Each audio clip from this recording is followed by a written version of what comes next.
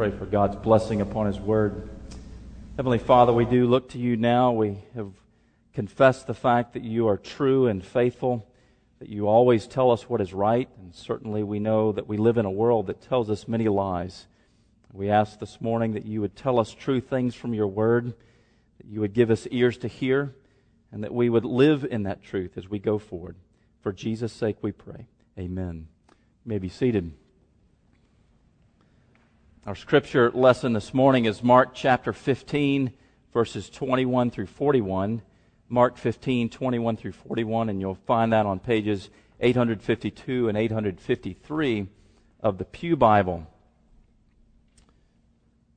You may recall, if you've read The Lion, the Witch, and the Wardrobe, the scene in which Lucy and Susan in the middle of the night wake up and find that Aslan, the great Christ figure, who is this magnificent lion, is walking in the woods late at night, and they begin to follow him.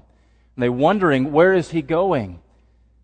And soon he comes to a particular hill where the White Witch, his great enemy, is located with all of her evil ghouls and beasts.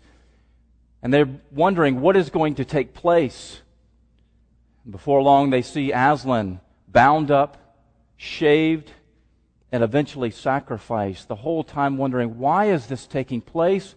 What is happening? Why doesn't he rise up and strike them down? And in a way, I think the disciples must have felt the same way. As we have progressed through the Gospel of Mark, we have seen them as they've watched their Jesus, whom they have loved and followed for the past few years, be arrested, beaten, falsely tried and convicted, and now led away to be crucified. And they must be wondering, what is taking place? Why doesn't he rise up? Why doesn't he use his divine powers and strike them down? Why is he giving up? Last week we saw what it would look like in our own lives if it were not for the grace of God. Today, what we see when Jesus goes through the cross is what it would take for Jesus to reconcile us to God. And so let us read here, beginning in verse 21 of chapter 15. And they compelled a passerby, Simon of Cyrene, who was coming in from the country, the father of Alexander and Rufus, to carry his cross. And they brought him to the place called Golgotha, which means place of a skull. And they offered him wine mixed with myrrh, but he did not take it. And they crucified him and divided his garments among them, casting lots for them, to decide what each should take. And it was the third hour when they crucified him. And the inscription of the charge against him read, "The King of the Jews." And with him they crucified two robbers, one on his right and one on his left. And those who passed by him derided him, wagging their heads and saying, "Aha, you who would destroy the temple and rebuild it in 3 days, save yourself and come down from the cross." So also the chief priests with the scribes mocked him to one another, saying, "He saved others. He cannot save himself. Let the Christ, the King of Israel, come down from the cross, that we may see and believe." Those who were crucified with him also reviled him. And when the 6th hour had come, there was darkness over the whole land until the 9th hour. And at the 9th hour, Jesus cried out with a loud voice, "Eloi, Eloi, lama sabachthani," which means, my God, why have you forsaken me?" And some of the bystanders hearing it said, "Behold, he is calling Elijah." Someone ran and filled a sponge with sour wine, put it on a reed, and gave it to him to drink, saying, "Wait, let us see whether Elijah will come to take him down." And Jesus uttered a loud cry and breathed his last. And the curtain of the temple was torn in two from top to bottom. And when the centurion, who stood facing him, saw that in this way he breathed his last, he said, "Truly this man was the Son of God." There were also women looking on from a distance, among whom were Mary Magdalene, and Mary the mother of James the younger, and of Joseph, and Salome. When he was in Galilee, they followed him and ministered to him, and there were also many other women who came up with him to Jerusalem. Parenting comes with no guarantees. And I remember a story about a young man who grew up in a Christian home, but eventually turned away from the Christian faith, got involved in drugs and alcohol, became so addicted that he was stealing on the streets. One day returned to his own family, begging for money. In fact, on one incident, he actually physically abused his mother in order to steal money from her to feed his drug habit. And the relationship between the son and the parents had become so strained that it was broken. So that eventually one day he showed up knocking at the door. The father opened the door, saw who it was, and said, "Get out of here. You don't belong here." And the relationship was over. And that's exactly what God declares to sinners because of their sin. Isaiah chapter 59 tells us, "Your iniquities have made a separation between you and your God, and your sins have hidden His face from you so that He does not hear."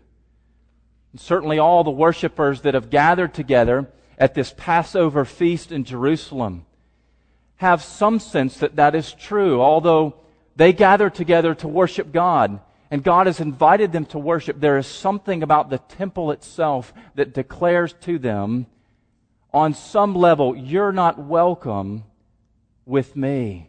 Because within the temple there was the Holy of Holies, separated from the rest of the temple and the outer courts by this large curtain. And only one person a year, the great high priest, could go in behind the temple curtain and minister before the Ark of the Covenant, before the face of God and in His presence. All others were cast out. And so even the worshiper who would come on Passover week to celebrate the Passover and to worship God still had a visible representation to them that there's something so terrible and awful about them that they cannot fully come into the presence of God until now. That's the very result of Jesus' cross. We are told here in verse 38 that the curtain of the temple was torn in two from top to bottom. When Jesus died and had paid for sins, God Himself rended the curtain from top to bottom, opening up the access that we now have to God, free access through the grace of Christ, so that we come at any point, at any time in life, into His presence. Because now we are reconciled to God. That's exactly what Jesus has accomplished in this particular passage. And we need to ask ourselves, what did it require of Jesus to reconcile us to God? What did it require of Jesus? Here's the first thing. That Jesus would resist temptation to save Himself. That Jesus would resist temptation to save Himself. We've seen up until this point the repeated mockery and abuse of Jesus, all the humiliation that He endured. And that continues at the crucifixion. They stripped Jesus of His clothing so that He would carry His cross with nothing but a loincloth around Him. They would lead Him up on this hill called Golgotha, the place of the skull. They would make Him walk shamefully, just as a common criminal would walk shamefully through the streets in front of everybody, seeing that He was under a death sentence. The onlookers, we're told, derided Him, and the chief priests taunted Him. Even the two thieves who were crucified, one on His right and one on His left, they too insulted Jesus. It was really a vicious scene. Psalm 22 speaks about dogs surrounding me, wanting to tear my flesh apart. That's exactly the scene with Jesus. He was surrounded by dogs, wild animals that wanted to tear Him apart. And clearly they thought Jesus to be a fool, to be a sinner, and to be a common criminal who was to be executed and receiving the just punishment that He deserved. And every one of these things, every one of these taunts was to be a provocation to get Jesus to try to save Himself. That's exactly what they say in verse 29. Those who passed by derided Him, wagging their heads and saying, Aha, you who would destroy the temple and rebuild it in 3 days, save yourself and come down from the cross. And then again, down in verse 31, so also the chief priests with the scribes mocked him to one another, saying, he saved others, he cannot save himself. They wanted him to make an attempt to come down from the cross, to prove that he really is the King of the Jews, that he really is the Messiah, that he is the Savior of the world. And so they tell us in verse 32, let the Christ, the King of Israel, come down from the cross, that we may see and believe. They were taunting him to provoke him to save himself. Here's Jesus. He's used to the praises of heaven. He's used to his heavenly Father approving him and speaking well of him. And now he has everybody around him mocking him, deriding him, wagging their heads at him, spouting shameful remarks upon him, and declaring that he can't even save himself, that he is too weak and too frail. Now, certainly, that's a temptation to display his own power and glory, that everybody would see that he really is the Son of God. And not only because everybody is mocking him, but because they're also mocking his heavenly Father. It was the Father who said of the Son, this is my Son with whom I am well pleased. Listen to him. And nobody has listened. And Jesus loves his Father. He wants to honor his Father, so much so that he would do anything that the Father asked of him. And certainly he would want to display the glory of the Father to everyone who would mock him. But you see, Jesus is too strong for that. He's not going to be baited into saving himself.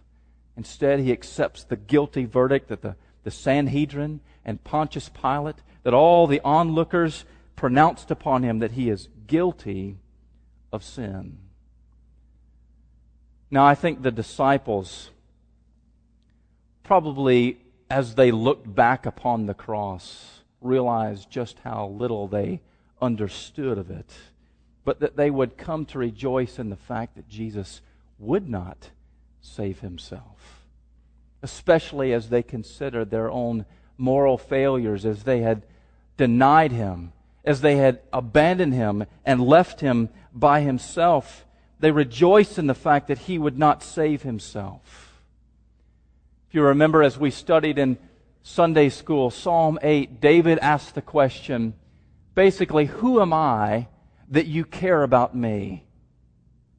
David asked that question because he looked at the stars on the roof of his palace, and he saw how amazing the creation is, and he wondered, why do you care for me? I'm so small. And certainly the sinner as well asks that question too, not just as we look at the stars and we wonder, why does this great and powerful, infinite God care about me? But why does he care about me as a sinner? I have spit in his face. I have denied him. I have been one of the deriders. I have rebuked him like Peter. And I have sinned against him in so many different ways. Not only so, but we sense in our own hearts the lack of glory that we should have as image bearers of God. We have failed to serve him. We have failed to serve others that we have promised to serve. And there's so many things about us that are unworthy of saving. And so we ask the question ourselves, Lord, who am I? Why do you care about me? What Jesus is displaying here is that he desires his people so much that he would rather give his own life away than be without his people. He would rather stop heaven and earth than be without us. Now, I'm not a fan of chick flicks necessarily, or romantic comedies as they're more specifically known, but I do watch them on occasion when someone in my household wants to watch them. And there's one in particular that I recall called Notting Hill. And it's a love story, of course. At the end, the main character realizes that he has fallen in love with the other main character, and he wants to tell her before she leaves on a plane flying away from London back to the United States. And his friends are all gathered there as he realizes that he loves her and wants to tell her. And so they all jump in the car and they're going to race him to the airport in London. And just as they are to take off and every minute counts, the driver looks over and he sees his wife. She's waving to them goodbye and good luck. Because you see, she's paralyzed. She's a paraplegic in a wheelchair. And he opens the door and he says, "We're not leaving without you." And he grabs her and he stuffs her in the car and he shoves her wheelchair into the back and they take off. Now, that's a terrible illustration. But what it says is that God is like that. He would stop and say, "I'm not going anywhere without you. I will not save myself because heaven just won't be the same without you." God had to have you. Not just anybody out there. He wanted you. And so on the cross, when he is being derided and shamefully mocked, when nobody recognizes who he is, when everybody wants the judgment of Rome to fall down upon him, he says, "I will not save myself because I'd rather die than live without my people for all of eternity." What amazing love in the heart of Christ, that he would give himself up because he can't live without us. And so here we see that Jesus resists temptation to save himself in order to reconcile his people to God. But also, secondly, Jesus would suffer for our sins. Alexander White, who was a Scottish preacher in the 19th century, said that when he gets to heaven, after greeting Christ, that the first thing that he would want to do is go speak to the angel who ministered to Jesus when Jesus was suffering in the Garden of Gethsemane, so that he could ask the angel how bad Jesus' sufferings were. And every Christian, to some extent, wants to know, what did Jesus suffer for me? Paul said, "I want to know the power of his sufferings." Right? We all want to know, what did he really suffer for us? Well, none of the gospel writers really tell us the horrific details of the cross. Maybe that's because they're writing to a Roman audience, and certainly the people would understand what the horrors of the cross were like. You see, crucifixions were a public display. They were often done on major roads or at great intersections so that everybody could see, this is what will happen to you if you commit a crime against Rome. That's why we're told that the passers-by derided Jesus, because there are people walking by on a major road seeing Jesus displayed before the world. Crucifixion was a brutal and horrific way to die. Certainly there was great hunger and thirst as victims really hung upon a cross for 2 to 3 days before they died. Extreme cold and hunger. It would often separate joints, breaking bones at times, blood loss.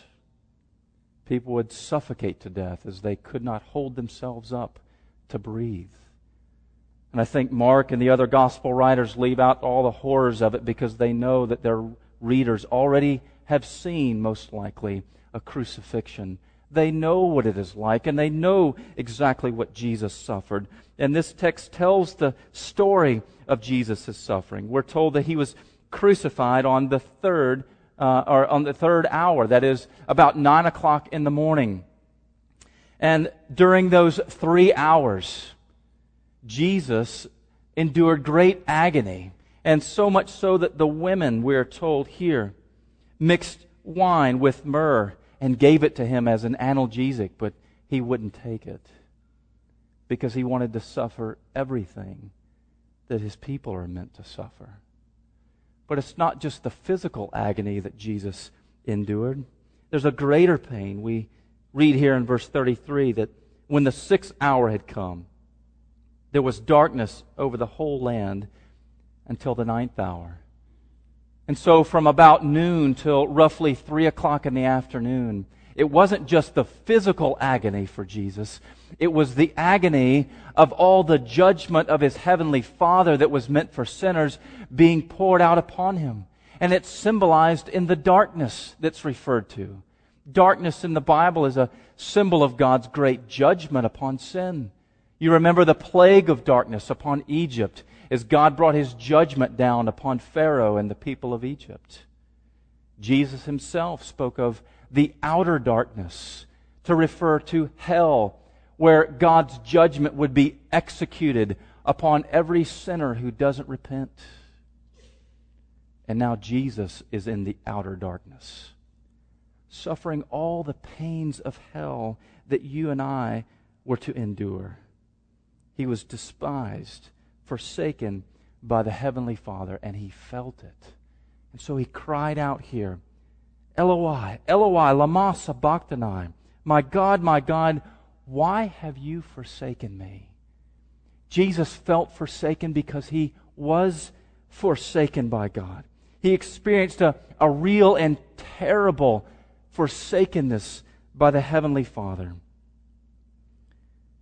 Jesus Himself, you might say, was meant to stand at a distance like that Old Testament worshiper who would come to the temple but could come no further. But now He's not standing in the presence of God because God delights in Him, because God's face is shining down upon Him. But He's in the outer darkness, as if the Father is looking upon Him and saying, get out of my presence. You don't belong here. Because that's what sinners deserve. And Jesus is taking all the judgment for sin. And the rest of the Bible tells us what happened in those 3 hours. Number of verses here. We all like sheep have gone astray. Each of us has turned to his own way, and the Lord has laid on Him the iniquity of us all. Or He Himself bore our sins in His body on the tree. Or Christ redeemed us from the curse of the law by becoming a curse for us. Or God made Him who had no sin to be sin for us, so that in Him we might become the righteousness of God. Now notice the third person in all of those verses. For us. Our iniquity. For us. Jesus did these things. He suffered, yes, but it wasn't pointless suffering. It was suffering that was meant to reconcile us to God by paying for all of our sins. Here we learn of Simon of Cyrene, who was the one who carried the cross of Jesus when Jesus faltered because he had been flogged, scourged, and beaten so much he could not carry it himself. Simon of Cyrene, who was coming in from the country, he is the one who picked up the cross of Jesus and carried it on. Now Simon had come to worship at Passover. He had come with his family, no doubt. Either they brought their own lamb or they picked one out in the market that they purchased for themselves. And they had taken it to the temple to have it slaughtered in front of them as a visible symbol of the consequences of their own sin. And now Simon is following Jesus up the hill to Golgotha, so that when he looks at Jesus being crucified and the nails being driven into His hands and in His feet and the great agony that He endured, crying out, my God, why have you forsaken me? Surely he must have thought, what horrible thing has this man done to deserve this kind of death? And it would only be later that he would realize, no, what horrible thing have I done that this man deserves this kind of death? He began to get a new understanding of the horrors of his own sin. Just how horrific it is to sin against God, to transgress His law, to rebel against Him, to harm other people with our sin. That it would take Jesus suffering like that. I think we all have a sense of shame in our heart because of our sins, certainly. We have wounded consciences at times, and there are many times when we shrink back from God. We think, how could I approach Him? How can I go before the Heavenly Father? Much like an orphan who is adopted. and keeps making mistakes. Maybe he breaks a lamp and he wants to hide it because he doesn't want to be thrown out of the family. In much the same way, the children of God feel that way before the Heavenly Father. And what he says is, my son has paid it all. There's nothing left for you to pay. And so, as the writer of Hebrews says, let us draw near with confidence to the throne of grace. You know, in most churches, I think probably elders are the last people that other folks in the church would come to say, I'm really struggling here. My sin is so terrible in this particular area of my life. But an elder who is worth his salt will know that people of God will come to him, and in fact, he would be one of the first people that God's people would come to. And in a way, that ought to be true of God. We ought to come to Him first. He ought to be the first one that we go to when we sin. Not to other people to talk about it, not retreating into ourselves, but rather go to God because He's so gracious, so merciful, and He has suffered for us. And because He's paid it all, there's great forgiveness in the heart of God. So Jesus is unwilling to save Himself. He's willing to suffer for us. And then finally this, Jesus would give sight to the blind. In order to reconcile us to God, Jesus would give sight to the blind. Now, there are lots of witnesses in this passage, because remember, a crucifixion was a public spectacle, and you might say in God's sovereign purposes, He wanted it to be a public spectacle, so that everybody would know that Jesus really did die on the cross. So that when He came back from the dead, it would be a miracle of God that He would do so. And so there are many witnesses, but not all of them look upon the crucifixion and assign the same kind of meaning to it. Certainly there's the chief priests, there's some of the soldiers, there's the passers-by. They're all deriding Jesus, but not all of them understand. Not even some of the disciples of Jesus understand. Even the women, we're told here in verse 40 that there were women looking on from a distance. Mary Magdalene, Mary the mother of James the younger and of Joseph. This may actually be Jesus' mother.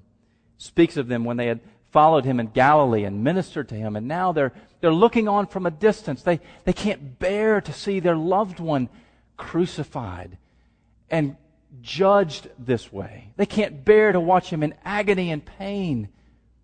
And yet, even though they're faithful to be there, they still don't understand exactly what Jesus has done for them. But you see, it's the work of the Messiah to give sight to the spiritually blind. We're told that at the beginning of Jesus' ministry. Luke records this for us as he quotes Isaiah. The Spirit of the Lord is upon me because He anointed me to proclaim good news to the poor. He has sent me to proclaim liberty to the captives and recovering of sight to the blind. Recovering of sight. Jesus in the cross is going to purchase our spiritual sight so that you and I can actually look upon the cross clearly. So that we would not be those people who are lost in sin that Paul refers to in 1 Corinthians 2. The natural person does not accept the things of the Spirit of God, for they are folly to him. He is not able to understand them because they are spiritually discerned.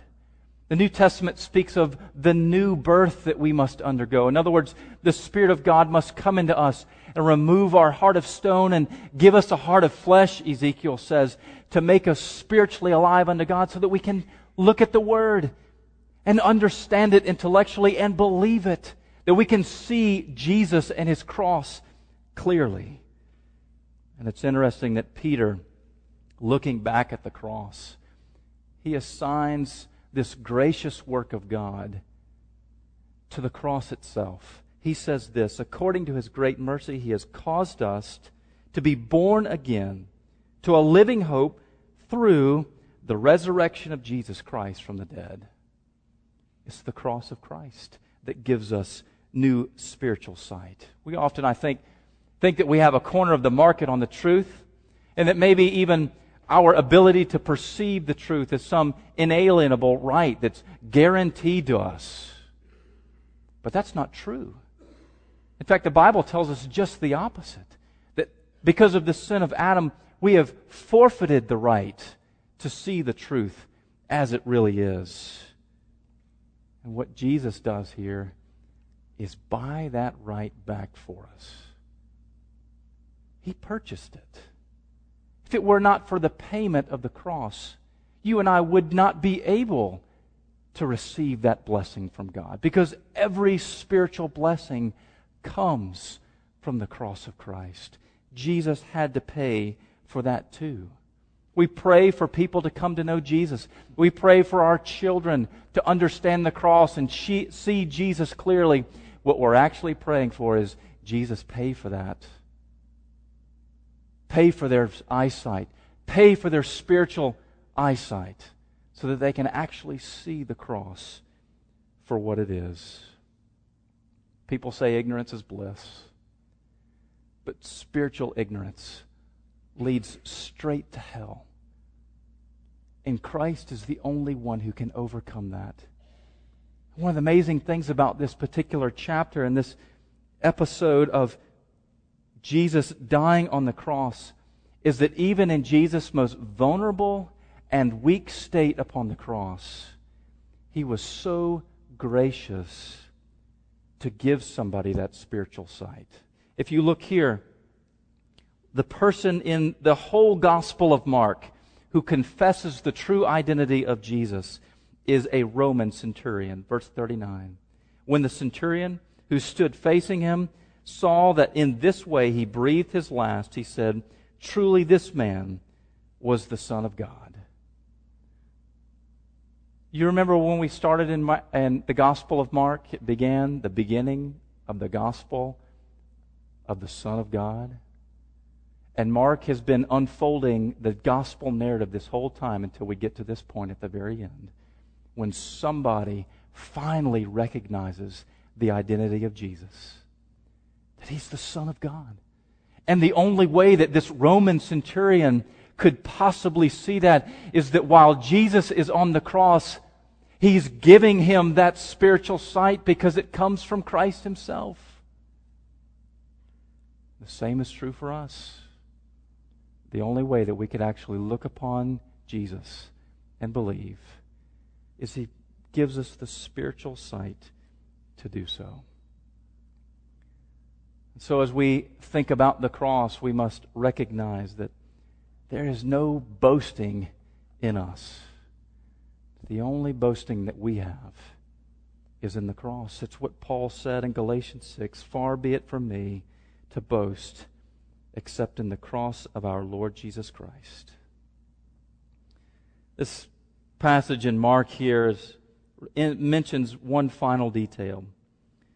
Simon of Cyrene, we're told, is the father of Alexander and Rufus. It's interesting that Mark includes those two names. Likely it's because they're known to the church in Rome to which Mark is writing. In fact, Paul, in his letter to the Roman church, mentions a man by the name of Rufus, who is most likely this same one here. Paul even speaks of how Rufus's mother, Alexander and Rufus's mother, was a spiritual mother to Paul himself.